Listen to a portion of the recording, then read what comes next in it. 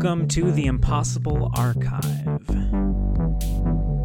I'm Bill Black.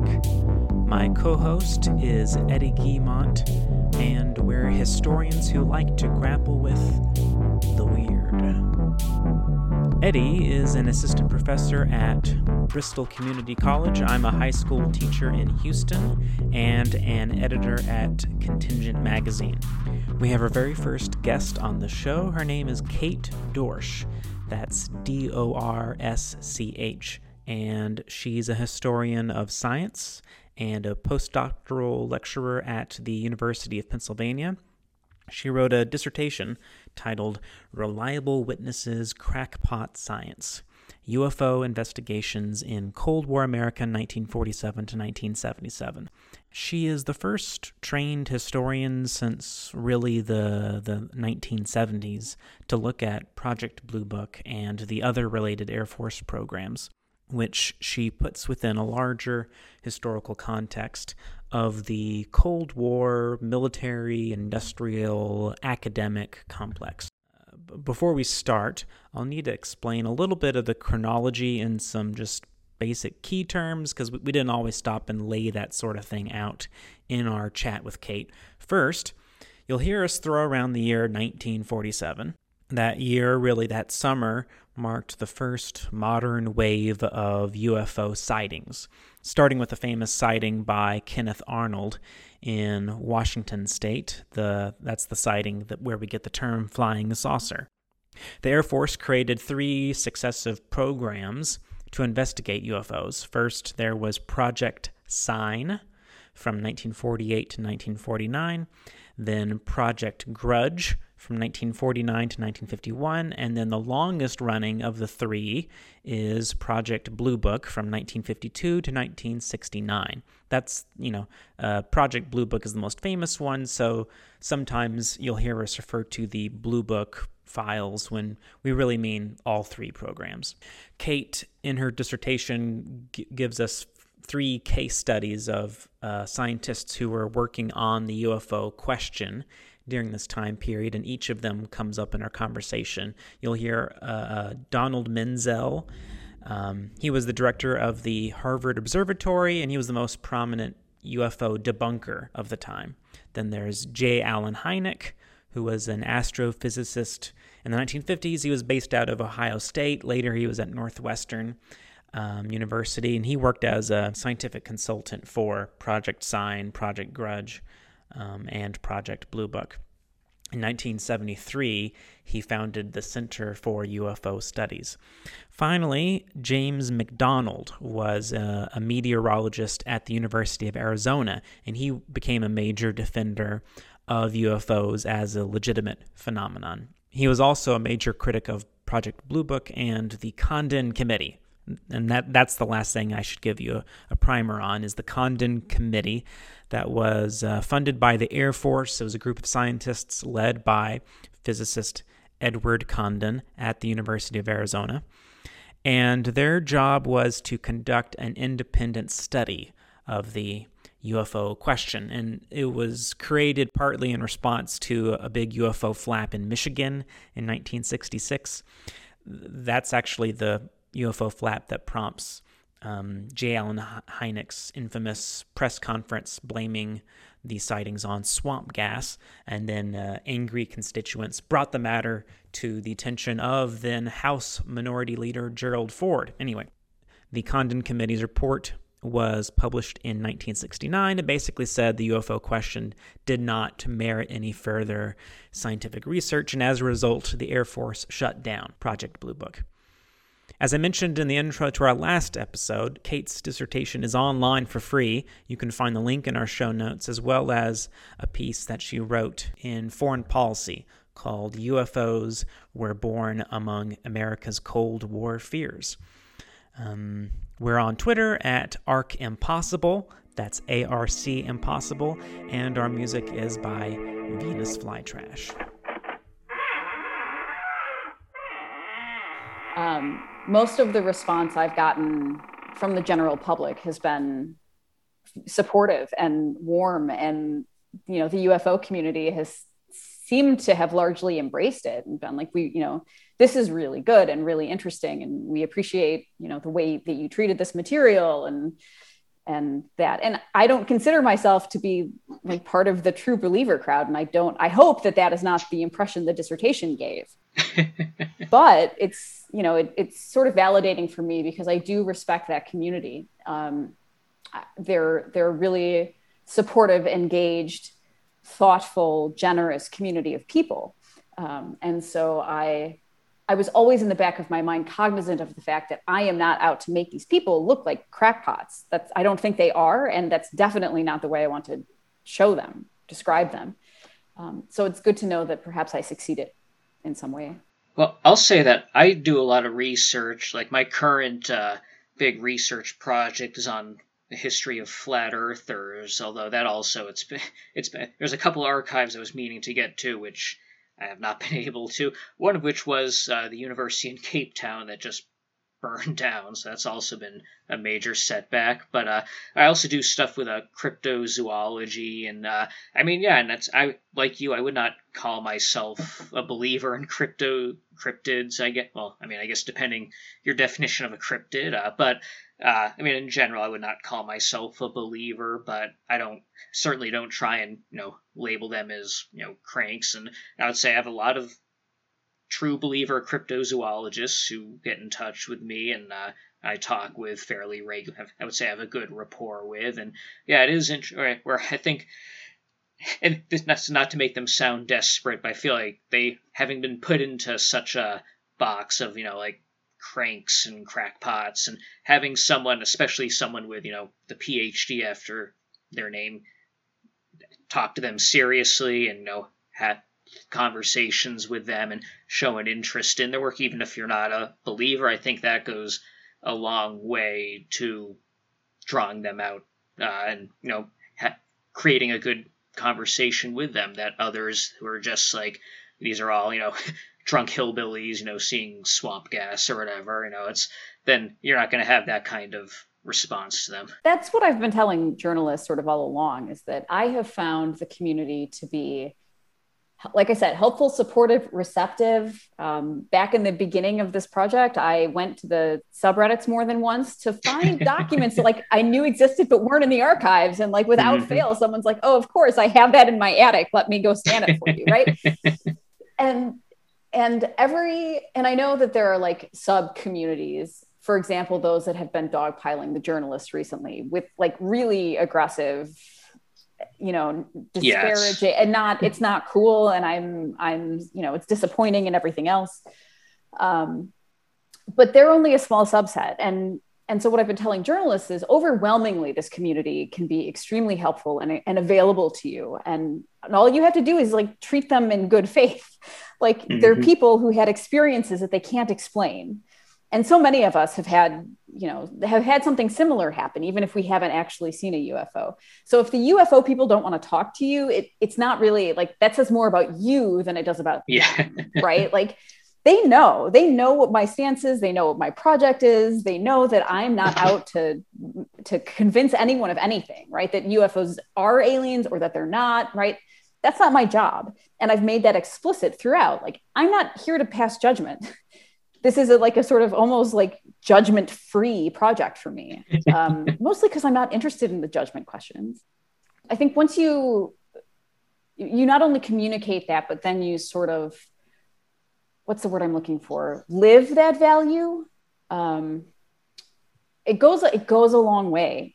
This seems so obvious to say. It goes a long way to create trust with these communities that are frequently distrustful of people like us. And in some cases for good reason, because they've been systematically disparaged and treated as crazy, crackpots, cranks, people of low moral character for decades. Is there an example of interactions with people in the UFO community helping you in your research or pointing you to an archive or pointing you to whatever, or do those interactions really come after your research? These days, those interactions really come after. Early on, there were various pamphlets and it is my next project to sort of spin off in that direction, will rely a lot more on that community. My original plan for the book manuscript was to add a chapter or two about the private UFO investigative organizations from this sort of the same time period that are peopled with former military and professional scientists, but are not affiliated with the Air Force, right? So MUFON in its early days, NICAP and KEHO, right? All of these things. And those archives, there isn't really a central location. Northwestern has been trying to get them for a while, but the UFO people are really distrustful of Northwestern as an institution. So what I've been doing a lot is just contacting, like finding out who has these papers, like using people in the community to figure out who has what, and then convincing them to not throw them away, right? Or like my next mission, like after maybe later in this year, is to like I would love to work with Northwestern to create trust with this community, because the biggest fear is that all of this stuff is in somebody's attic, and the grandkids are going to come through when he's gone and be like, what is all, like, we don't, what, right. And it's going to end up in the garbage, which is always the historian's greatest fear. Mm-hmm. I didn't realize Northwestern was still involved. Yeah, they have Hynek's, some of JL and Hynek's stuff. Less than I was hoping for, I'll be honest, when I went. But some good correspondence, some interesting stuff, especially when it came to Hynek's efforts to open the Center for UFO Studies in the 70s. But so in the early days, I was sort of like, I know these pamphlets and these documents, I'm looking for some of this NICAP stuff or whatever. Does anybody have anything like this? And some people were like, yeah, or they put me in contact with people who did, because they're a very well-connected community. And I am hopeful that when, next summer, perhaps, when I can actually take, a month or so to do a sort of extended national research trip to all of these different tiny towns that have this stuff. A lot of it is literally in people's garages. Like there is not a sort of archive. And it'll be just a lot of like getting Airbnbs and stopping at people's houses to take pictures. And I look forward to that, to be totally honest. But that's, that's a thing I wouldn't be able to do if I went out of my way to destroy my relationships with these people. Right? Yep. So yeah, I don't know. They've been helpful. I appreciate it. Well, I wanted to dive into things. I think probably one of your key themes, one of the key points you want to get across. But actually, there's a quote here from page 17 where you say that when they're framed in their appropriate context, UFO investigations lose their strange and exceptional status and rather appear as routine and practical programs undertaken by the national security arm of the expertise state. So in part, you're trying to kind of de-weird this. And I think you also use that as a way to resist this popular narrative that the Air Force's UFO investigations were a cover-up, that kind of narrative falls away when you look at, this kind of larger apparatus as part of. I was wondering if you could elaborate on that. Yeah, for sure. So I went into this project thinking that it was going to be weird and goofy and pseudoscientific and sort of sci-fi. I'm a big nerd, right? So I went into this project thinking, because I'm interested in these sort of in pseudosciences broadly, and the sorts of questions they let us ask about trust and credibility and how we make scientific knowledge. And I have a sort of philosophical streak in me, like what counts as evidence and the sort of big epistemological questions, the big ontological questions. But what I found as the months and then the years in these archives rolled on is that the UFO is not actually like Bigfoot. It's not actually like lucid dreaming, or that's a bad example. People actually lucid dream, or spoon bending and ESP, right? Like it's not actually like these things. It actually makes a lot of sense when you think about the way the world changes after World War II. World War II, right? The Air Force is making this argument that air power won the war, and specifically American air power won the war. And we will point, not the least, to the atomic bombs, like as the sort of definitive technology of the end of the war. And the Air Force comes out of World War II making the argument that all future wars will be aerial.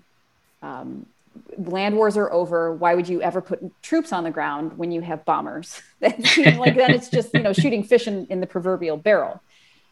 So, and that's, we've seen a sort of a rapid acceleration in techno-scientific progress during World War II. And the American public sort of knows it. And so shortly thereafter, you have an experienced pilot, someone who you would consider to be a trustworthy and credible witness for aerial phenomena, saying, I saw these things that looked metallic, like aircraft. They appeared to be intelligently controlled. They were fast, but not inhumanly fast. They were faster than he was accustomed to seeing, but not unbelievably fast, executing these really impressive maneuvers. Of course, the first place we're going to go is, this is some kind of like aeronautical technology, right? And that's the first place the Air Force goes. And I think rightly so, given how much they're pushing this sort of messaging about progress, technology in this area, about how all future wars are going to be airborne. It's the Pacific Northwest. It's awfully close to Russia, right? So all of these things sort of combine into this moment that, nobody in that first year or two is saying that these are aliens.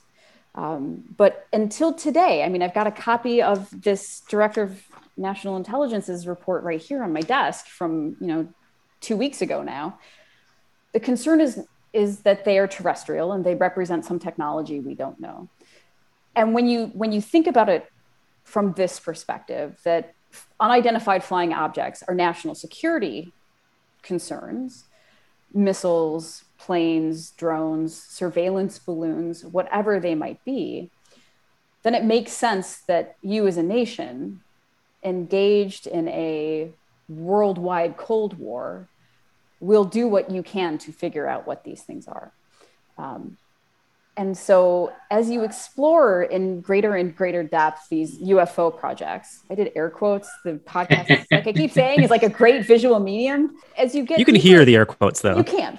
As you get into these UFO projects, what you see is the Air Force taking methods that it's using in other kinds of programs as well to, try to track, identify, uncover, study, perhaps riff from these things that people are apparently seeing in the sky. And it looks they talk about it in really routine ways. They do these monthly reports in really routine ways. They understand this as a national security issue. And then I think often people in the UFO community would criticize that as, well, if you're seeing it through the national security lens, then basically once they decide that it isn't a national security threat, then the question of what are they is less interesting. It's like, well, they're not the Soviets. They're not Navy. Thank God, right? Yeah. I love the turf war. I love the Air Force Navy turf war. I can't get enough of it. I know it's been interesting because the recent UFO news, I've been sort of catching how Navy centric a lot of this stuff is. Mm-hmm. What do you make of that? So there has been, there's a historical piece of this. After World War II, the Air Force is still part of the Army, and the Navy is an independent branch. And the Navy is eager to absorb, I should say, the resources that were going into the Army Air Force, the money, the R&D budget, the personnel, the contracts with scientists. But the U.S. Army Air Force is saying, hey, we won this war. We should be our own branch of the service. And we won the war. We're going to win future wars. And so we want all of this R&D and resources and personnel and money from the Department of Defense and all of this. And it's only natural that we get the UFO project because UFOs are in the sky and like the Navy's dealing with water and who cares about that, right? So there's this sort of battle that is always taking place in the UFO front, but I think elsewhere in the history of the military industrial complex and the military academic industrial complex, these turf wars between the Navy and the Air Force. It makes me chuckle that today's thing, like the group implicated in this sort of recent narrative, is the Navy. And it's also interesting to me, or amusing, that they are committing some of the same missteps that the Air Force did in the 1960s, that they didn't learn. They don't appear to have learned from that example, from that story. Right down to, we're going to tell you everything we know, and it's not going to be a lot, but that will satisfy you, right? They keep trying to be open, and I appreciate that they are trying to be as transparent as they can be. But I think it sounds, let me think about my words. It reads to me, their statements read to me as being very similar to those the Air Force is making in the late 50s and early 60s, which is, if we just tell people enough, if we prove to them that we're investigating these in good faith, that will tamp down the controversy, that will satisfy people. And the answer is, it's never going to be enough. You will never, ever, ever be able to give that hardcore true believer subset of that community enough. Mm-hmm. As long as there's one unknown thing, that will be what gets hooked into, which is why the Air Force in 1969 checks out. They're like, all right, we can't win this battle, we're out, right? We're done doing UFO investigations. We're done doing independent projects. We will investigate credible reports, but just as a normal process. The Navy is sort of hitting that stage right now where they're like, all right, we've got a procedure, we'll do it and it'll be fine. And you can trust that we're investigating these things. But at some point they're going to have to realize that you can't win, right? You cannot produce enough publicly accessible information. I think in both cases too, there's this parallel of, the military is being told by various members of Congress who are, for whatever, trying to score political points, whether it's, Gerald Ford or Marco Rubio now, but it's these politicians in Congress who are like, oh, we can use this to score. It's like today, it just seems like it's become such a big thing for a certain segment of a certain political party mainly, but it is this, and you get the sense that maybe the military just does not like being told, and has symptoms of perhaps a broader problem where the military is not too happy with being told what to do by the government. But I would agree with that. I do think, the cynical take is that interest from politicians is coming from a place that wants to create the impression that they're standing up to these other powers in the government, right? It's great for Marco Rubio to go out there and say, I think that there's something going on, and I think that, we need to know what it is. And I'm not saying it's aliens, right? Yeah, of course. To use the meme, but that there's definitely something going on, and we need to know what it is, and the Pentagon needs to be held accountable, and we deserve reports or whatever. And yeah, okay, fine, that's true. However, I also think that we shouldn't be surprised that they're they know they're not Russian, or we know they're not Chinese in 2021, or whatever nation we think they're coming from. And so interest in them goes down. The Navy isn't NASA. Yeah. SETI, right? And so we also have to ask ourselves what we're expecting, and if our expectations are misaligned with who's doing this work. If one thing you're trying to do is show how relatively unweird the Air Force's UFO investigations were, within not only in treating this as a national security threat, but even just the partnering with universities and private scientists.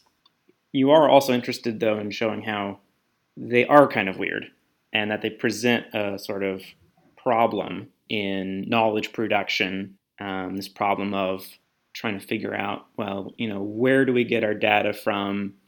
Who do we get our data from? Who are we going to consider a credible or less credible witness? The problem of the most quote-unquote credible witnesses being often the least willing to report what they've seen. Wondering if you could dig into that some, because it seems like that was really where your history of science training was at the forefront. Yeah. AKA, I'm obsessed with reporting forms. That is my favorite part of this project, which depresses a lot of people because people are like, oh, let me ask you about UFOs. And I'm like, no, let me tell you about these incredible forms and their punch cards. It's so neat. Yeah. So I am trying to unweird this a little bit. And I think the Air Force is desperately trying to unweird it throughout the history of it. It's also why I tend to bristle at these, at even today, sort of contemporary claims or suggestions that this preliminary assessment from June is somehow novel or represents a new level of transparency. It doesn't, right? The Air Force is trying at every stage from 1948 forward to be as transparent and put out as much information as they can to try to unweird it, talking about this in terms of a civil defense program, et cetera.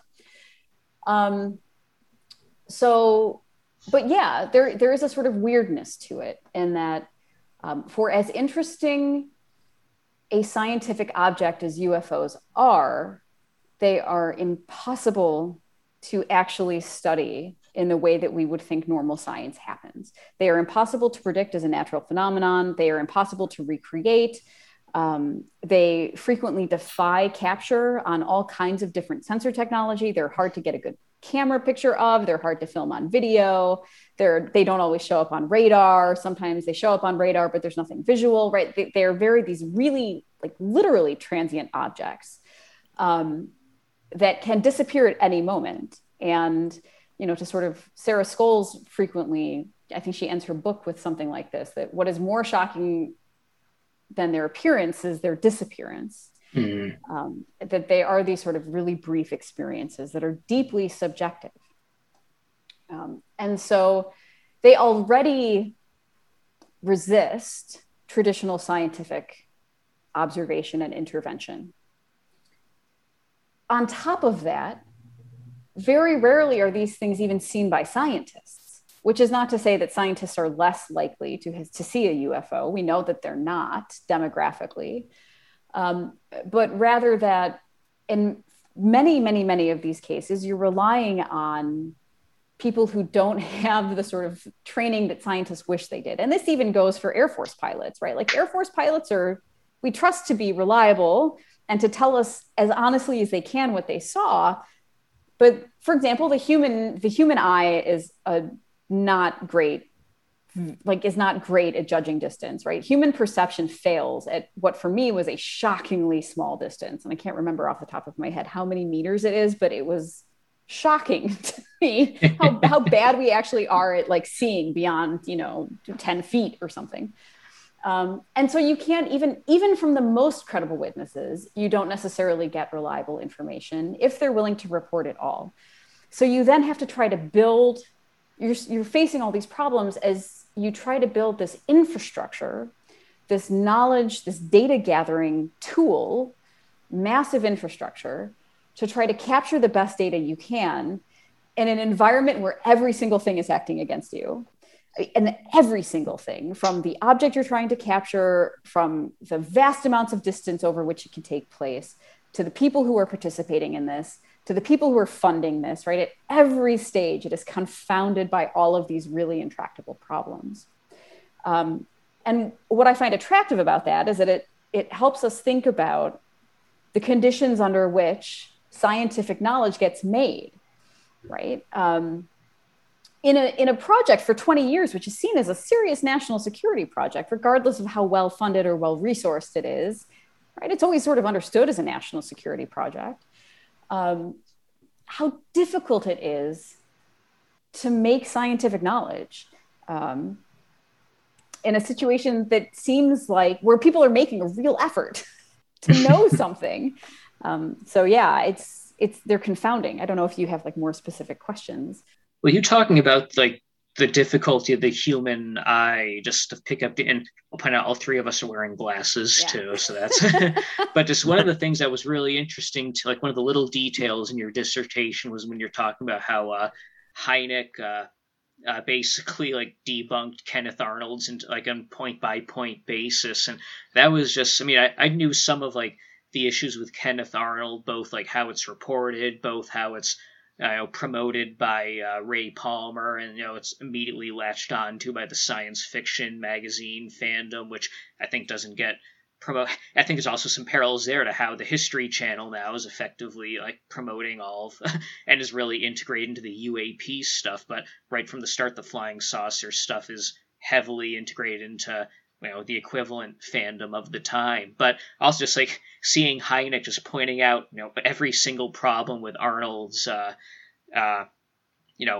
explanation. It was just really interesting. And it's interesting too how immediately after that, Arnold is involved in investigating another UFO sighting, and it's just like it seems like that's just dismissed because even like people at the time are like, this is ridiculous. It's obviously a hoax, and so it is just how the entire phenomenon, or like what's taken as the starting point of it. And it is interesting how it's Arnold that's taken as the start and not something like the Foo Fighter sightings or the Battle of Los Angeles or any of these military wartime stuff that could have been taken as the starting off point, but everyone seems to agree as the starting point is something that even the military's own investigation is like, there's nothing behind this, it's nonsense. But yeah, and when J. Allen Hynek, the sort of the ufologist is critical of your story, it's not a good look, as the kids might say. Right. And I think, even Hynek's lament that like the fact that Arnold is so involved in selling, right, that he's like very clearly trying to make a buck off this experience of his. I think it does, like the professional scientists, ufologists, people like McDonald and Hynek, a service, because it lets them say, we're actually interested in the science of this. And we know that Kenneth Arnold was one of the starting points of this, but we don't actually take him very seriously because of all of these conflicts in his report and the fact that he's like very clearly trying to monetize this thing. But also like it's problematic, right? That your sort of like launch point for this entire thing, this entire cultural phenomenon, is so easily debunked, taken apart. Now, I will say, and I have said this everywhere I've gone so far, I am not interested in being a debunker. I'm not a debunker. I think that people have experiences that they can't explain. And I think UFO witnesses overwhelmingly are acting in good faith and trying to accurately recount what their experience was. And I think that they did have that experience. I think that their experiences are true and real and valid for them. And those that they deserve our respect as people who had an experience that they can't explain. So I'm not here to say that that Arnold's thing didn't happen. I wasn't there. I don't know. And the UFO people will love that. That's always their big claim, right? Like you weren't there, you don't know. And I wasn't there and I don't know. But for Hynek to be critical, I think is really like does a lot of damage to Arnold. Did you pretty much discover that thing that Hynek wrote about Arnold, or had you seen that cited somewhere else? Or because it seemed like you were digging into so I spent the overwhelming majority of my dissertation, like the time I spent doing it, just in sources. I actually wrote the 5 of the 7-ish chapters in like the last 5.5 months or so. Oof, well, I just knew at that point I had a story and I was also done with graduate school. And so I just was helps, I now know what I'm going to write about. I have all my sources. I have a really clear outline. I just have to fill in the blanks with sentences and punctuation. But in part, I was able to do that because I had spent so much time lost in the sources. And I found that Hynek record, and I'm sure it's been cited elsewhere, but it's in the Project Blue Book files as Hynek goes through and does. He's working. J. Allen Hynek is not just involved in the UFO studies. He is a very active cold warrior, a term of art in the discipline. He's one of these scientists who is involved in multiple military projects during World War II and afterward. And so he's doing a bunch of different stuff for the military. So like he's ready to go when they call him. He's also at Ohio State, which is like pretty close to Wright-Patterson Air Force Base, where a lot of this early investigation is taking place. So he's there. They give him a ring. He comes over to look at the files, and that's how he gets involved in this. This is yet another military program that he's contracting on. And one of the things he does is go through all of these different case reports and try to solve them with what data that he has. And he does wind up writing, I think it's incident report number 17. I have it cited in the dissertation. I don't have the dissertation in front of me. I should have. That rings a bell. Which is his multi-page takedown of the Arnold sighting. And I found it flipping through, I read every Project Sign, Project Grudge, Project Blue Book monthly status report, every final status report. I have read an overwhelming majority of the case files in the Blue Book archives.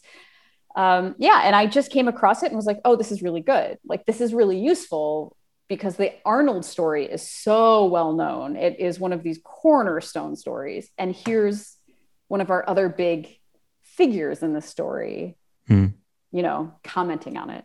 But yeah, I just, like everything else, just happened on it in the archives. Had anyone, it seems like, there hasn't really been a whole lot of historical scholarship on UFOs in general. It's one of those topics that maybe more political science people have written about, but it doesn't seem like, I'm sure some hobbyists have, but just not many academics have actually gone through the Blue Book and Grudge and Sign case files, and they've instead just kind of been relying on, there's two books, Edward Ruppelt and David Jacobs. Could you speak a little bit about those two books and their kind of impact on the field and how you used or didn't use them? Yeah, for sure. They're two really different works. So I think I'll say one about the one and then one about the other. I'll start with Ruppelt because I've never heard his name definitively pronounced. So I just keep calling him Edward Ruppelt. And when I'm wrong, someone will correct me. He was an Air Force captain, and Ruppelt was the first director of Project Blue Book from 1952 to roughly 1954, 55-ish. I don't remember my exact date right now. And he served in that post for a couple years, and then he left and wrote this book, The Report on Unidentified Flying Objects, which was an expose of those early years of Project Blue Book, those first years. And it has become a sort of, almost immediately, it was published in 1956, and pretty much from the word go, it became one of these cornerstone foundational texts of 20th century ufology. And for one of the most, let me think, you can edit all of my stuff out. Primarily because he's a credible witness, right? He was there. He was the guy who ran the project. So he has a lot of credibility as someone who speaks with authority on what was going on at Blue Book. But also the book takes off in that ufology, true believer, extraterrestrial hypothesis crowd, because Ruppelt claims that fairly early on in Blue Book, the investigators come to the conclusion that the only plausible explanation for UFO sightings is that they represent extraterrestrial technology, that Earth is being visited by extraterrestrials, and that these investigators, unnamed, come to this conclusion and then write a white paper titled The Estimate of the Situation for their higher ups. And unnamed Air Force higher ups read it. They are so disturbed that they order it summarily destroyed, and all the copies of the white paper are literally taken out back and burned in a wastebasket, right? And like true conspiracy theory style. So you will, even to today, in some books about the subject, read about this white paper, this estimate of the situation that the Air Force destroyed. And it it's been like 80 years now, and this is still sort of going on, this story about this white paper. I find Ruppelt to be a really interesting and also really problematic figure because, yes, like he was who he said he was. He did serve in this role in Project Blue Book. And many of his stories you can corroborate in the Air Force files, which I will always say and always point out are available publicly. Like the entire Blue Book archive is available online through the National Archives. And you can corroborate a lot of his stories with backup documents that say, yeah, this probably happened, or this certainly did happen. I actually have these documents in my hand that he's referring to.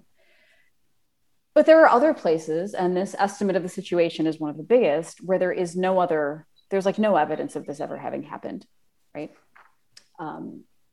And I find it hard to believe that a document like this could have been written and circulated and then entirely erased from history, except for the testimony of this one person. And I want to be clear that this is coming from me, who's like number one point is that like people who have had UFO experiences, those experiences are real, right? Like I wasn't there, I don't know. So I want to be clear when I say that I don't think this existed. It means that I really, like, there is nothing convincing me that it ever took place.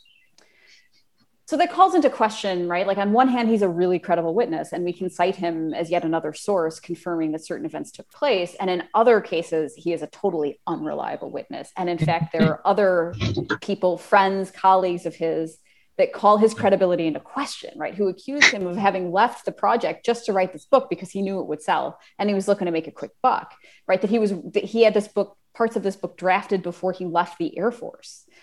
And so like, what do you do with that? This is a long rambling answer about Edward Ruppelt, and I'm sorry, I don't know, right? And I've tried to be very upfront with that. And that's a recurring theme when you study UFO seriously, is that the same person can simultaneously be a really great, reliable source and like really problematic in other ways. And what do you do with that? And my solution was just to say, like, this is problematic. Like, this is a problematic person to work with. And I've tried to be clear, like when I am citing him as a source who can be relied upon, I try to sort of supplement additional information, data, documents, et cetera, that will help bolster that. And frequently I draw lines between him and Luis Elizondo. Yes. Similarity. Yeah. When it comes to David Jacobs is a historian. He's at Drexel or Temple. Yeah, I was surprised he's still alive. I thought he was like, yeah. He runs a center that studies people who have had abduction experiences.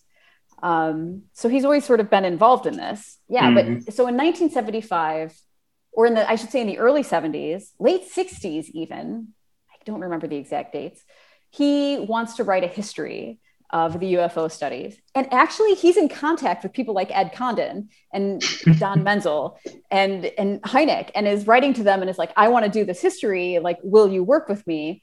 And people like Don Menzel are like, this is a huge waste of your time. Like, there's nothing to write about. There's nothing here. Condon says the same thing. Like, I'm sorry you've picked such a worthless topic to write your dissertation about. We suggest you find something else, right? But he forges ahead anyway, and he writes this dissertation and then book titled The UFO Controversy in America, published in 1975, which, it's a great, I will not lie. I used it prolifically to find some of these, like the biggest basic sources, like what was everyone citing? We'll go to Jacob, right? He will tell you in broad strokes, like what the most important texts were, where to find them in the archives, like specific dates of things. It's a great sort of introductory reader for the history of this thing. However, he's writing it while a lot of this stuff is still happening, right? He's writing about Condon, where he's beginning to study the Condon Committee while it's still underway, right? Like before he's read the final report. So just from a sort of methodological perspective, I find it really problematic, in the same way that, like, and it doesn't it's not always communicative to the reader that, he writes X and then something else has happened in 1974 that has totally undermined that in some way, right? Like it's just not a very sort of transparent piece of scholarship because he's writing it very much in the moment. Were the Blue Book records available yet at that point for him to look at?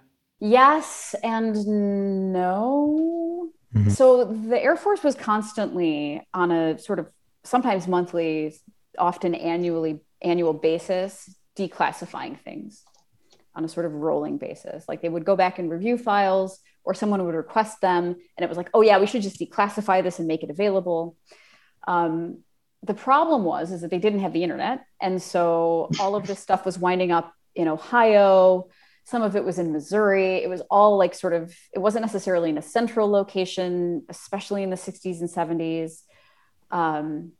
And so it wasn't exactly easy to access. You had to write to the Air Force because some of it like was just declassified or wasn't entirely declassified and you needed clearance to get onto the base. And so it just wasn't super easy to access.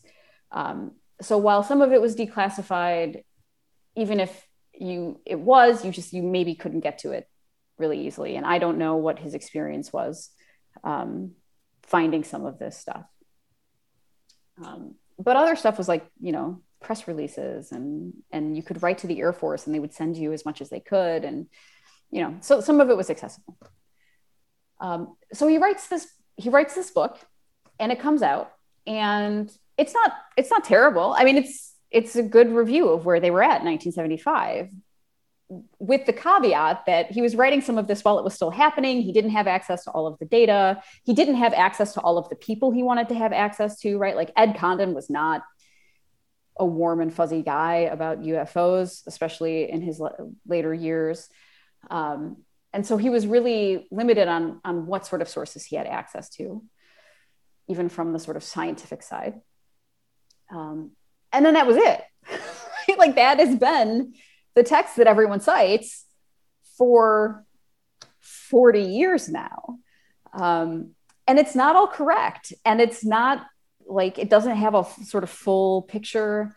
Some of the stories have been debunked since some of the scientists have died and their papers have been donated to various archives. We've gotten sort of more insight into these relationships and the correspondence and et cetera, right? Like as happens in history.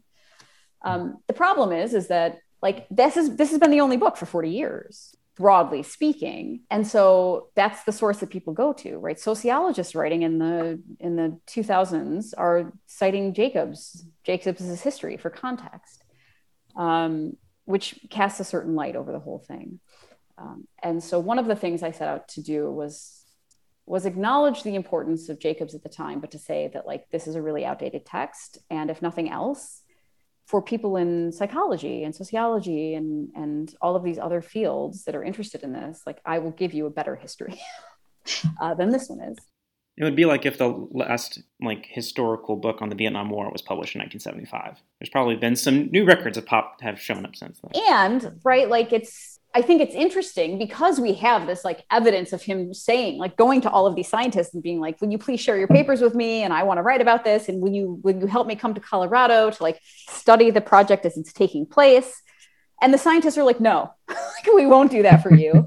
We're not interested in helping you sort of do this and perpetuate this story," especially because Jacobs is like pretty upfront about the fact that like, at least my interpretation of the correspondence is that he is skeptical. Like he's skeptical. He's maybe not necessarily a true believer, but he's not Donald Menzel, like the debunker, right? Capital T, capital D. And so there's like also, you can read some hesitancy, not only because people like Condon and Menzel are super frustrated with the fact that they're still doing this all these years later, but also with the fact that this guy is trying to get into their communities and their networks, and they're worried that he's going to try to undermine them, which ultimately, in some ways, he winds up doing. I wonder if there's a bit of suspicion there too. He's a historian, a social science. So you have this guy who's not from the quote real sciences all of a sudden coming in too. And it made me think that's because I first became aware of Jacobs from his, much later work on alien abductions and all. But it's funny because, a year or two ago, actually, I looked up his dissertation and I read it, and abductions are not there. It's all about the actual craft and the sighting. So it's I think that shows something too of how the transition goes. And you point this out in your dissertation too. It goes around the time he publishes his work from the point of view of more interest in the craft to more interest in, who's driving the craft and why are they probing us and cutting up cows and stuff like that. And that kind of is a segue too to another figure I was interested in from your dissertation, Carl Sagan and the saga of Sagan as he takes, because it's interesting because I've always, like, when you hear Sagan mentioned, like, in regards to UFOs now, I think he is always depicted as like the hardcore skeptic debunker type, and I think that really comes across like in how he goes after like abductees in the Hill case, and he has his confrontations with Stanton Friedman, but it's interesting where he's very, obviously like if you watch Cosmos, Sagan's take on the Hills, like they're almost depicted these like bumbling like rural idiot type people. But if you look at how he's looking at UFOs in general, and actually I'm also, like I think I mentioned, I'm interested in the history of ancient alien stuff, and Sagan's views on ancient aliens is a lot more nuanced than, he's writing about ancient aliens before Eric von Daniken is too.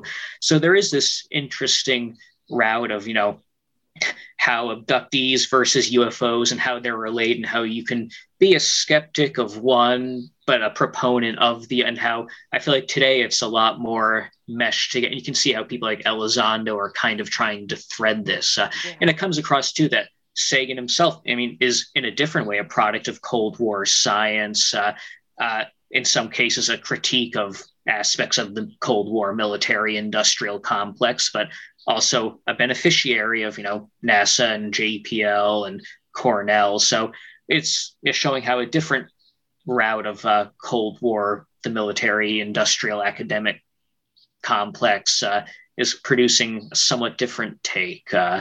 Although, again, I guess Sagan himself he's one of those hard scientists, not like Jacobs, who's or later on John Mack too. Yeah, John Mack. Just two quick thoughts on that. The first is that I would sort of push back and say, don't know necessarily that it's because Jacobs is a historian. In the late 60s, Condon and his colleagues are pretty open, at least in their correspondence with each other, that while there is nothing physical, like the physical sciences aren't going to get anything out of UFOs, it's really interesting for the social scientists. And in fact, one of the reasons why they agree to do this project is because of the interest in the social science piece. And, all the money is going to the physicists. The social sciences deserve some, and we should take this project so that they can do some work, right? Like we'll do them a solid and do this whole thing. I think it's more that he's a graduate student who doesn't have any name recognition and writes these really long letters. Like his letters asking for things from these scientists are like really long relative to other kinds of correspondence. And he's very open about what he wants to do and what his interests are, and that he is interested in X, Y, and Z. And the responses he gets back are very clipped, very short. I think sound kind of fatigued. And Jacobs is sort of the unwitting whipping boy at some point for these people. Like he just makes the mistake of writing them and asking them for something when they're totally burnt out, and and he's an easy target because he's a graduate student with no name recognition, right? Yep. There is a bit of punching down going on there. As for Sagan and your comment about the abductions and UFOs and the sort of sea change that takes place, one of the things that's so interesting about this is that there are these hierarchies inside of ufology. If we consider ufology the study of UFOs, right, I will say the ufologists, especially in the 50s and 60s, like really dislike the abduction people. Like they are really critical of people who claim to have been abducted, because everyone knows that's ridiculous. Yep. Aliens aren't abducting people, and we should just ignore those people, right? Like, those people are making us, the serious scientists investigating UFO phenomena, look bad. Like, and they're always trying to distance themselves from people like the Hills, right? Betty and Barney Hill, who claimed to have been abducted in the 1950s. They're like, we don't know. We have nothing to do with them. They are crackpots who are trying to capitalize on legitimate scientific interest.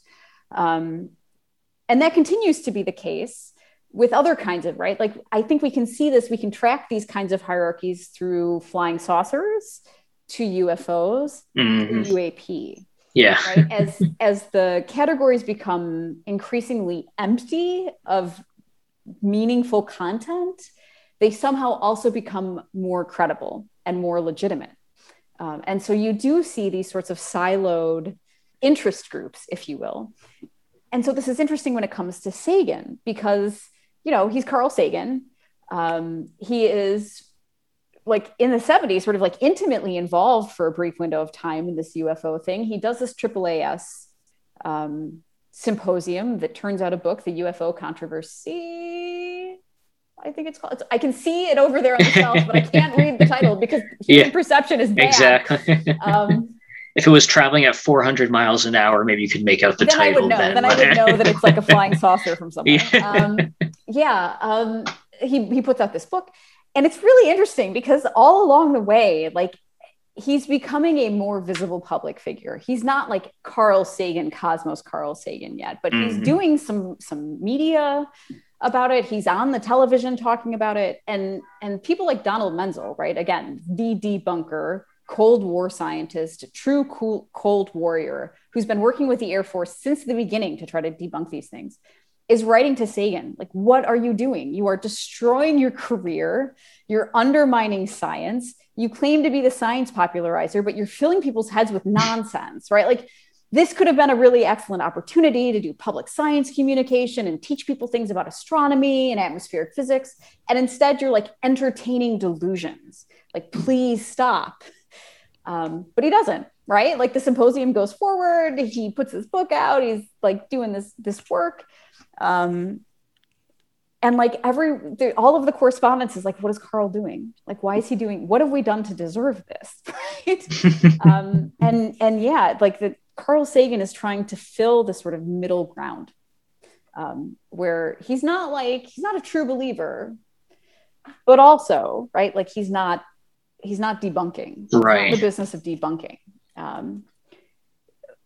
There's a totally different podcast about Carl Sagan and his, like, he's a true artist when it comes to doing this kind of work. He's really media savvy. And I say that again, without judgment, like, he's really good at his job. And he really frustrates his colleagues on this front. I was surprised by J. Allen Hynek's trajectory that you traced here. Because I guess the narrative, having not read his, what's his big book? The UFO, what's the one that in 72? Oh my God. Yeah. Well, they all have similar sounding names. So exactly. The UFO experience, the UFO. The UFO experience. Yes. Okay. That might be it. The one where he lays out the encounter types. Yes. Which I definitely, probably at some point when I first watched Close Encounters, I think my older brother explained to me what the kinds of encounters were to me, and it was sort of as if this was just like high school science basic stuff. Like, this was accepted. And it was a long time before I realized that it was just something that Hynek had cooked up. But I'd gotten the impression of this sort of story that I think is a story that Hynek retroactively constructs, that he comes into Project Blue Book as a skeptic and then, becomes less skeptical or more open and finds himself pushing against, the Air Force, and he ends up having to break away and tell the story himself. But it seems like he was really on good terms with the Air Force for a lot longer than I had gotten the impression of. Yeah, I think so. Hynek has a long and productive relationship with the US military, and specifically with the US Air Force. As I said, he's consulting with them on multiple projects. He's involved with multiple early Cold War scientific, like military, industrial, scientific, academic, whatever projects. And he's involved with Project Blue Book until the bitter end, just because he's not on the Condon Committee. Like, he's not at Colorado working with them. He's still working for the Air Force with Blue Book. You know, he is involved in contracting with them forever, and for as long as the projects run, from sign, grudge, through the end. And yeah, he starts out as a debunker. I would never say, you know, I think he gets kind of and I was also guilty of doing this to him. I think that he sometimes gets a little bit of a rough shake. When you read his reports, like, and it's a ton of work, and, you know, like, there's so much paper around this thing. Getting back to the Jacobs thing, I understand why perhaps there hasn't been another sort of serious effort. The only reason I was able to do this project to the level of detail that I was because I had years of no other responsibilities to work on it. So I think Hynek gets a little bit of a rough shake. I think that, I mean, even in 1965, he gets himself in super hot water because he goes to Michigan and says, you people weren't seeing UFOs, you were seeing the swamp gas. And that's how we get the Condon Committee, because Hynek shows up in Michigan and is like, actually, this wasn't a UFO. Like, here's all of these other circumstances that potentially created this thing that you saw. And that's in 65, right? Like, he's still doing that important debunking work, even if he's become slightly more generous to or flexible with other kinds of interpretations, right? At the end of the day, he's still an employee of the Air Force who's being paid to accomplish a certain task, which is solve as many of these as he possibly can with plausible explanations for the purpose of national security. I know that he is beginning to entertain the ETH, extraterrestrial hypothesis, true believers, especially in the late 1960s. And he is making comments in the media that he is becoming more sympathetic toward these people. And that creates concern among his colleagues, people like Menzel, Don Menzel, who is like, he and Hynek are like very close friends through the 1950s and into the 1960s. And like, even though their correspondence is so beautiful, it's the two of them being like, we will never agree on this, but like, you're still my good friend, and here's a Christmas card, and like, let's get the wives together when I'm in Northwestern, right? Like, they somehow find a way through a substantial part of this history to like maintain a friendship. But there's a lot of concern that Hynek is becoming sympathetic to these people. But it's not the reason he's not on the Condon Committee. He wants to be on the Condon Committee in the late 60s. But the Air Force doesn't want him there, and the scientists don't want him there because he has too much background knowledge. Like, he's too familiar with the study to be an objective observer, which I think is true. I think that's like factually, functionally true. He doesn't really make the switch until the 70s. And that's when Project Blue Book is closed, he's not really doing any work with the Air Force anymore, right? Like, and not because of the UFO thing, but because the conditions of the world have changed, right? Like, physics funding from the government, science funding from the government collapses in 69, right? Like, it is totally curtailed. And like, they're just not, like, his contracts run out and now he's free. Like, he's a free agent, and he's, you know, sort of towards the end of his tenure, he's going into the final stage of his career at Northwestern. He's tenure, he's got nothing to lose. And he's like savvy media figure. And I think that he's genuinely interested. And, you know, so he's sort of like, I'm going to keep working on this. And here's the strangeness quotient. And here's the type of encounters. And, you know, here's some books. And I'm going to be on TV. And I'm going to start the center at Northwestern. And Northwestern's like, no, you're not. Oh, I love that part where he's like, they're starting to get alarmed that he's referring to it as his Northwestern Center. And they're like, no, you can't do this. And he's like, well, I'm sorry you're ashamed of it. And they're like, we're not ashamed of it. We're just not paying for it. Like, this makes us liable for all kinds of things. I think Hynek doesn't really make that shift until the 70s. And even then, like, he is much more, like, his explanations are so much stranger than some others. James McDonald's like, yeah, it's totally aliens. Hynek is like, these are illusions from parallel universes that we're seeing. And you're just like, okay, cool. So he's more the Jacques Vallée, yeah, sort of. Although Vallée like checks out for a while too. Like, you know, I think he's kind of come back to the fold later in life, but there's a time when he goes back to France and Hynek is writing him and is like, hey, I need your help. And he's like, I am not, like, this alien stuff is bonkers. This is my paraphrase, right? But like Vallée is like, I'm not, like, you're doing you and I'm over here. And he's actively trying to remove himself from what is rapidly spinning up into kind of a scientific circus. I did want to ask you, so this dissertation you finished it in 2019, or at least that's like you defended it. And December 2017 is when you had the big landmark New York Times story that kind of, I think, started this latest UFO. I don't know if you can call it a flat. Well, I guess, because it's not been a wave of sightings per se. It's just been a wave of promotion. Yeah. It's like a pseudo publicity. Yeah. But this means that this happened. Surely you were already well into this. Yeah. So I'm curious what that December was like for you.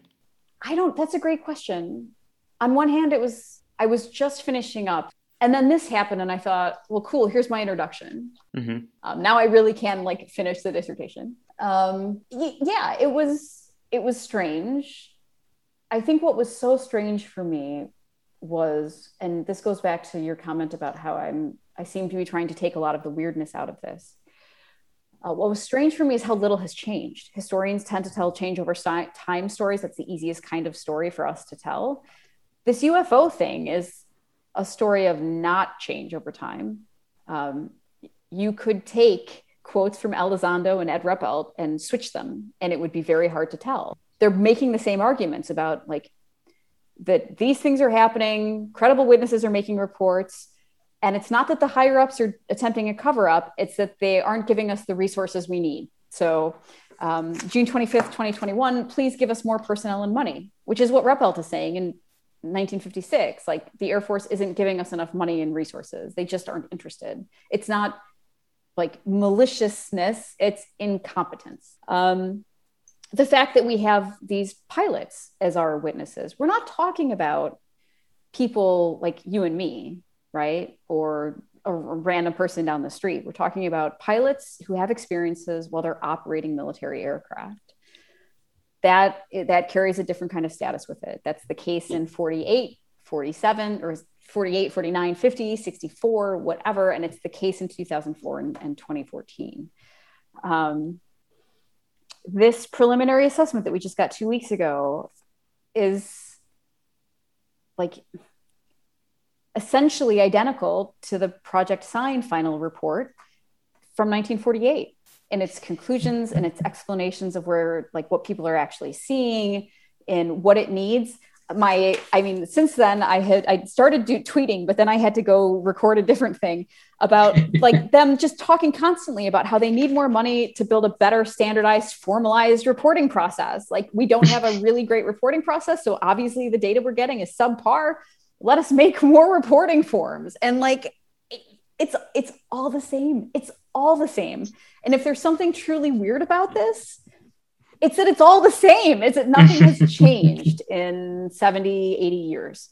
And I mean, that's wild. It's totally wild to me. It's why I love it so much. Because the world has changed, but maybe it actually hasn't changed that much. I don't know. Well, instead of communism now, it's critical race theory.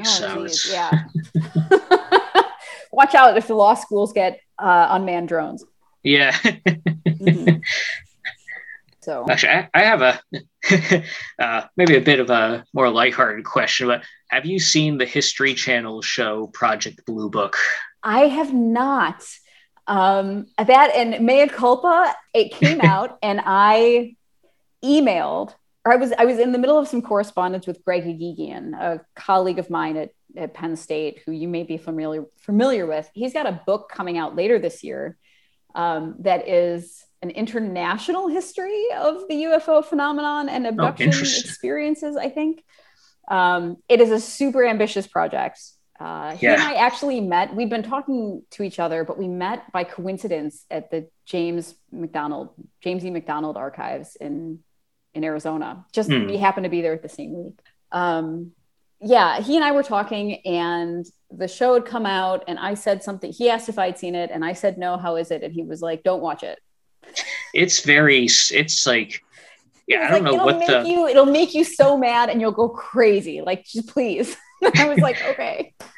It's just the weirdest thing. There's a subplot about a Hynek's wife getting seduced by a lesbian KGB agent, and it's watching that, I was just like, how did they get I was just.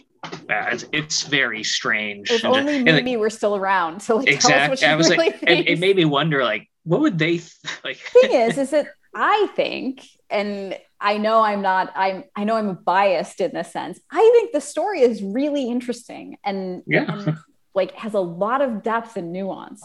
One of my favorite stories is about that like 1947, 1948 period where no one knows what's going on.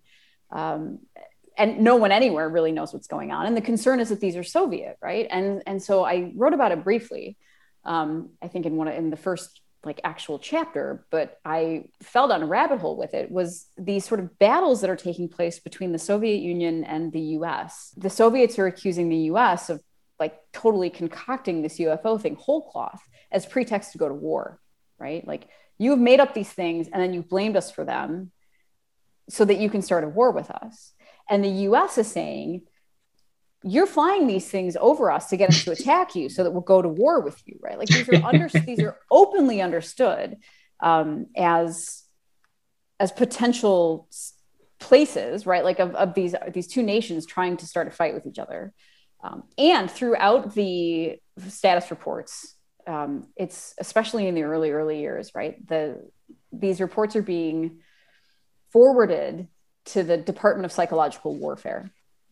Because it's understood that, like, even if these things aren't necessarily real, like we have seen in the last 6 months, I mean, in 1947, like how powerful they are in the popular imagination. And I find the Cold War piece of this like really, really interesting.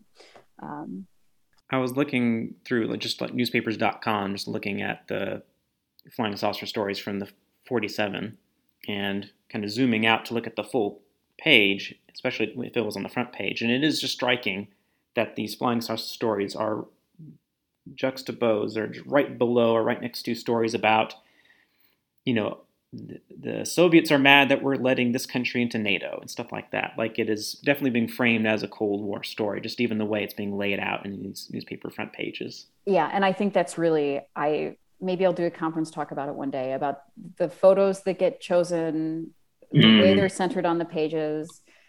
Journalists have been asking, it seems interesting now, like now UFOs are front page news. And I was like, they've been front page news repeatedly in the past. Like 1952 and the repeated sightings over DC are a huge deal. Yeah. Huge deal. The military is like freaking out about 1952.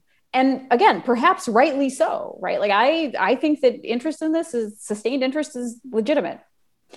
But yeah, I think it's, you see like next to, even in 47, we're talking like Truman Doctrine. It's just a couple months prior, his speech laying out, and Greece and all of this stuff. What was so surprising to me from a sort of historiographical perspective was that everyone who was working on this seems to agree that it was a Cold War story, but no one had ever done the work of articulating how and why. And so that's what part of what I set out to do was, and if that's, like, yes, it's sort of taking some of the weirdness out. But I think that the weirdness, like the sort of evaporating weirdness part of it, is because I think it is so obviously and so clearly a Cold War story. That just like not even subtly. And it felt really nice to be able to lay that out and to say, like, here's why the Air Force gets involved. here's how they like explicitly understand these things. They spent all of these resources with these scientists trying to figure out how propulsion systems work, and the plausibility of like a pilot being inside, and if we could recreate it if it was Russian or Navy.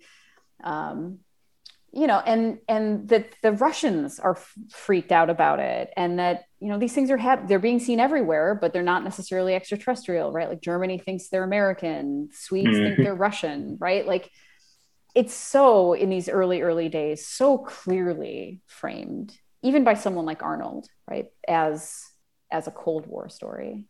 You mentioned something that hadn't occurred to me, which was that in 1947, still, we knew so little, really, about what was going on inside the Soviet Union. Like, this is before our spy planes, our espionage was pretty scarce. Like, we really didn't know what they had. I mean, yeah, we knew that we had been able to build the atomic bomb in relative secrecy. So who knows what they're able to build in relative secrecy in this vast nation. We can't forget that they didn't have the surveillance and espionage technology then that they would even have in the 60s. Right. And this is a sort of key part of these early UFO years, too, is that a lot of what pilots are seeing are like these new skyhook balloons, these surveillance balloons, Project Mogul, right? Like that in addition to all of this test aircraft, these other bodies are also developing new kinds of surveillance technologies and testing them. And there's not a ton of communication happening between all these disparate groups. And the Air Force is aware of that, right? Like the Air Force is aware that they have secret projects that nobody else knows about. So obviously other groups have secret projects too. And they talk about this a lot in the status reports. Like this might be X, Y, or Z from these different groups. Most of the sightings in 1953 are the U-2 spy plane. And the CIA knows it. The CIA is involved with the U.S. Like, at the time, right, it's just like, they're like, oh, we're concerned that they're Russian or whatever, so we're going to get involved in this UFO project. But in retrospect, and they're open about this in the 90s, in retrospect, they're involved because they know they're putting aircraft up there that people are going to be seeing and reporting. And so they get involved with the Air Force and with Project Blue Book to sort of monitor the sighting reports that are coming in. And they do later take responsibility for the vast majority of sightings in 1953, that it is the spy plane. There's always the concern that they're Soviet. In 1948, they have this big, long, I didn't really get to spend a ton of time on it in the dissertation because I don't know how super relevant it was, but there is frequently, I mean, there's like these subtle digs at the Soviet Union that like, we're concerned that they're Soviet, but like, let's be honest. We're the leading superpower in the world. We have the most advanced science and technology, and anything the Soviets have, they've stolen, right? Like the overwhelming majority of their progress has come on the backs of others, be it us or the Nazis or whomever, right? But like we got the better Nazis, for real. Yes, and we got the better Nazis. Like, and that's not like tongue in cheek, right? Like they are the Air Force is sending early UFO reports to some of these Nazi rocket scientists to ask them, like, is this yours? Like, did you build this? And do the Soviets have it now? So the Air Force is like, all right, like we get, they might be Soviet. We're very scared of that. But like, let's be honest. It seems totally implausible given the sort of expertise, manpower, and money you would need to get something like this literally off the ground in a couple of years is beyond the Soviet Union's capacity. And so that's the calculus that makes them determine that they're not Soviet, is that it seems totally unreasonable that the Soviets could have accomplished this in secret with brand new technology that nobody else has, right? Because all of the progress of the Soviet Union has come from others. And so that's why it's sort of immediately like not a national security threat. I also think that lack of transparency, which you absolutely are correct to point out, is what is driving some of the current anxiety. That China's kind of a black box for us. That's exactly what I was going to say. Like China's the new black box. And we know, but the difference is now that we know that it is likely that they at least match us in capability. And we don't actually know what their capabilities truly are. So yeah, I think we've kind of come full circle. Maybe you were citing that 1948 source because you mentioned at some point where they're saying, well, if it is Soviet, then I mean, why would it just be hanging out in airspace in Washington State? Which is the same question now. As if they are Chinese made, why are they just sort of darting around off the coast of San Diego? Well, the reply is that they're just test aircraft. and we're testing to see if they're at what point they're perceivable or how the US reacts to them, right? There is a sort of camp that comes back and says they're testing us or they're trying to goad us, right? Like there are people who offer explanations because like why? If you have this incredible piece of technology, why show it off? Or maybe the technology is such to where they're still figuring out how to control it, and maybe they don't even necessarily intend for it to enter American airspace, but when it enters some portal and comes out and like, oh crap, we sent it to San Diego. Like we're sort of like being jocular about it, but yes, that's exactly the conversations that are happening. So I will be really interested to see what this story looks like from the Russian perspective. From my sense, and from the accounts of scientists, like contemporary scientists, there was not a big interest in Russia. It seems to really ramp up in the late 60s and into the 70s that you start seeing the UFO phenomena being reported on and talked about, et cetera. Of course, like we all know how impenetrable Soviet archives can be. So of course that picture can always change. In the same way that I know that there are still classified documents that like I have not seen for like the million pages. And I don't think I'm being hyperbolic when I say 1 million pages at this point, the 1 million pages I've turned just about on this. I know for sure. I can tell you what they are. There are just black holes in the record. In the same way that I'm sure over in Russia, like there are boxes of documents about this that no one has seen. Well, I was going to ask, I know that really this story didn't really become part of the imagination until I think 1980, Roswell. But I was curious if any of that popped up. Or Roswell is always so fascinating to me because it was nothing. I mean, it happened. It was like in some newspapers for a day or two, but like the Kenneth Arnold story was still big, and like there were still all of these copycat Arnold stories happening, and then it just disappeared. In part because the Air Force like didn't, like it was a classified balloon project. Like we don't want to talk about it. We're not going to spend a ton of time on this. We're not really we'll answer questions, but in the most boring way we possibly can. We'll just like smush interest. And then it disappeared. Like nobody cares about Roswell. I think even the file, like the case file in the Blue Book archives is like tiny, right? It's like this thing happened. Oh, I'm kind of surprised you even had a file in Project Blue Book. I thought for sure. Yeah, like it's because it's not, right? Like it's not a UFO. And it's not like nobody even sees it in flight. Like you find debris in a field. And then in the 1980s, it gets sort of rediscovered and like spun up into this totally wild mythology. By the same people who like were really big into promoting the Bermuda Triangle and Atlanta. So it shows how it's like the merging of the wider like the kind of stuff you would see on In Search Of basically just becomes it's super even in the sort of I would say early transitionary period, sort of at the, like, we're talking 1977-ish, Close Encounters of the Third Kind, happening simultaneously with some of these first documentaries that are talking about like cow mutilation and alien abduction and crystal skulls and stuff. That's all sort of happening in the same kind of, within the same year or two of each other. And the Shatner narrated Ancient Aliens documentary. That's around the same time, right? At the same time that Nimoy is doing his own stuff, right? Like, so there's a really interesting side piece about the two of them and their sort of competing alien documentaries that are taking place. And what process? Because Star Trek: The Motion Picture is 1979. Oh my God, I forgot about that. Yeah. and the whole story there is about the Voyager probe. Yeah, that's right. Yeah. See, so like I do admit that I sort of like drop off at like a really interesting turning point, but there is a sort of turning point where the stuff is getting weird.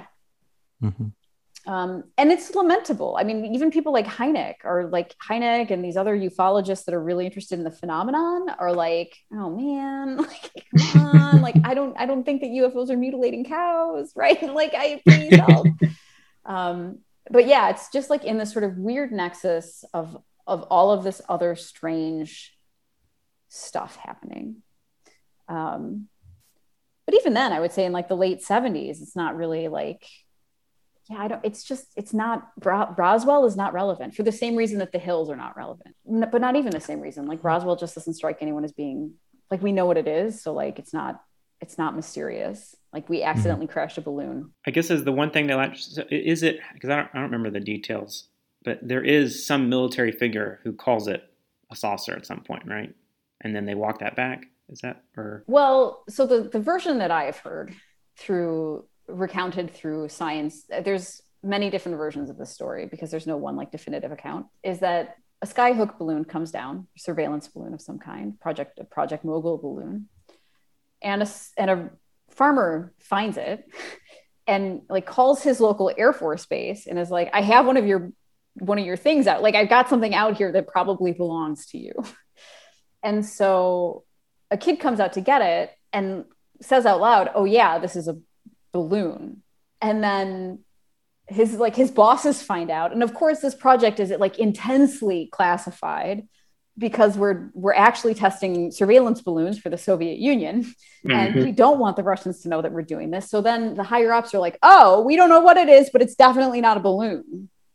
It might be a flying saucer.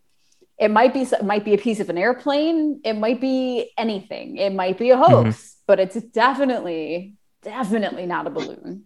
And that's where that's sort of like that story sort of comes from, right? That the Air Force says that it's not a weather balloon. Well, of course, it's not a weather balloon, first of all. And second of all, like it's a super classified surveillance balloon and I think this is the same for like Area 51, right? We've all heard tell that like, actually that's where they're developing all of these unmanned drone technologies and new test craft and stuff like that. And so when you now we're all much more familiar with drones and what drones look like and how they move and operate. When you go back and read some of these Area 51 flying saucer reports from 10 or 15 years ago, suddenly you can read a drone into that, right? The spinning lights and the fact that it just sort of hovers and that it zips around and does all these weird maneuvers and goes up and down. It sounds very much like a drone. And this is perhaps a cynical take. But, it's plausible that the United States government is not super interested in dismantling the Area 51 story because, like, how inclined are we really to believe that, people are actually seeing things out there if they're saying, I saw a flying saucer? So we don't take it seriously. And then all of a sudden there are drones and we're like, oh, I see. Right. Yes. Okay. We trust the pilots to, identify, like a flying saucer, but somehow they always keep, bombing weddings instead of.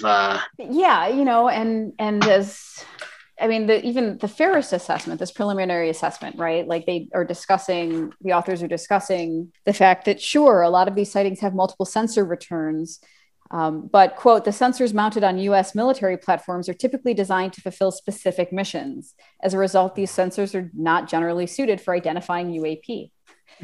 And even when they tried to build sensors to identify UAP, it turns out that like, it's really hard to take a picture of something from a jet plane. Yeah. Right. Like when it's attached to the wing and you're not in control of where it's pointing. And there are these like very real practical problems that make it impossible to sort of capture and study this thing. And I think that is what that's what gives its longevity, is that we will never be able to definitively